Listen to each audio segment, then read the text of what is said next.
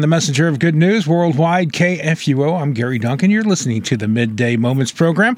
It's time now for our Moment in Scripture with Pastor Matt Clark. And Pastor Clark is the pastor at Ascension Lutheran Church in South St. Louis. Good afternoon, Matt. How are you? Good afternoon, Gary. Great to be here with you as always. Doing well. It's so good to have you with us. We read Psalm 83 through 118 over the week. What would you like to highlight? This week, one of the things that really struck me as I read through the book of Psalms is the way in which the church today still incorporates so many of these Psalms when we worship. So the book of Psalms was written as this book of poetry, a book of songs, a book of Psalms that were used in worship at the temple and in other ways too. It's sort of the hymn book of the Bible, you might even say. And I think it's interesting that we still use elements of these very same Psalms today. Now, these were written 3,000 years ago, a lot of them. Some of them even older. One of them was written by Moses even. So that's super old, 4,000 years old. Right. And still those same words being used and sung today, which I think is really pretty cool. They are, and I was noticing that, especially as I read through some of these Psalms. You hear a combination of certain Psalms, maybe 2 or 3 or 4 different Psalms into one of the songs one of the hymns we play, or one of the songs you hear on Christian radio today even. That's exactly right. So if you listen to KFUO, for instance, exactly, some of these will be pretty familiar to people. So what I did was I just picked out 5 examples from our reading today. And I could have picked more, but I just picked 5. And I thought I would just read some of those snippets of those Psalms. And some of our listeners might recognize them from hymns, from songs at KFUO, and just from their time in worship at their own church. So here's number 1. Here's Psalm 87, verse 3. It says, "Glorious things of you are spoken, O city of our God." There's this hymn in our hymnal that's entitled, "Glorious things of thee are spoken." And it's exactly from this psalm. It's talking about Zion and the glory of Zion and that glory of the temple. And that's in the psalm, and that's also in our hymnal. And we sing in that hymn about the glory of worship and also the glory that will come when we worship God in that heavenly temple, the heavenly Zion, in his presence. So that's just one example. Here's another one that's related to another hymn. This is Psalm 91, verses 1 and 2, and then 11 and 12. It says, "He who dwells in the shelter of the Most High will abide in the shadow of the Almighty. I will say to the Lord, my refuge, my fortress, my God in whom I trust." And then we skip to verse 11. "For he will command his angels concerning you to guard you in all your ways. On your hands they will bear you up, lest you strike your foot against a stone." So there's a hymn on eagle's wings. Right. And there's that refrain, "And he will bear you up on eagle's wings." And that's what that hymn comes from, is from Psalm 91.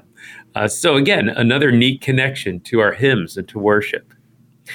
Here's another one, Psalm 95, verses 1 through 5. It says, "O come, let us sing to the Lord. Let us make a joyful noise to the rock of our salvation. Let us come into his presence with thanksgiving. Let us make a joyful noise to him with songs of praise. For the Lord is a great God and a great King above all gods." And it goes on. But some of our listeners might recognize that from Matins. That's a service that's in our hymnal that's sung, chanted in the morning. And it comes straight out of Psalm 95. So another neat connection to worship. Mm-hmm. Did you touch on Psalms that have our dwelling place? There's several. Yeah, exactly. So that first one, Psalm 87, does talk about Zion and our dwelling place. And again, that is a common theme. You're right, Gary. And there's so many different Christian songs that use those phrases about, Lord, you're my dwelling place. Oh, yeah, for sure. So our hymns do, but even contemporary Christian songs do too. That's is right. A common theme still today. No doubt about it. And I think that the neat thing is those same themes of God as our dwelling place and our trust in him and our shelter and praising God and, bearing up on eagle's wings, those things resonated with people, spoke to people 3,000 years ago, and they still do speak to people and encourage people even today.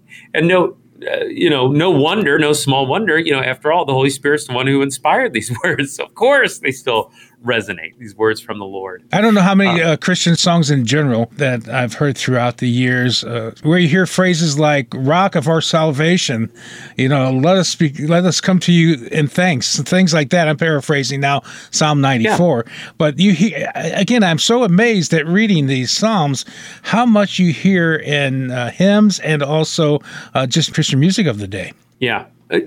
Definitely. Exactly. And I think that's pretty neat to have that connection down through the centuries, down through the generations, that those same words that were sung, again, generations ago are still being sung today by followers of the Lord. There's just one more example of Psalm 116, verses 12 through 14. What shall we render to the Lord for all his benefits to me? I will lift up the cup of salvation. I will call on the name of the Lord. I will pay my vows to the Lord in the presence of all his people. That's words from the offertory that we use after the sermon's preached in worship. So again, just another example of the way in which we have that connection with God's people over the centuries. Pretty cool. Mm-hmm.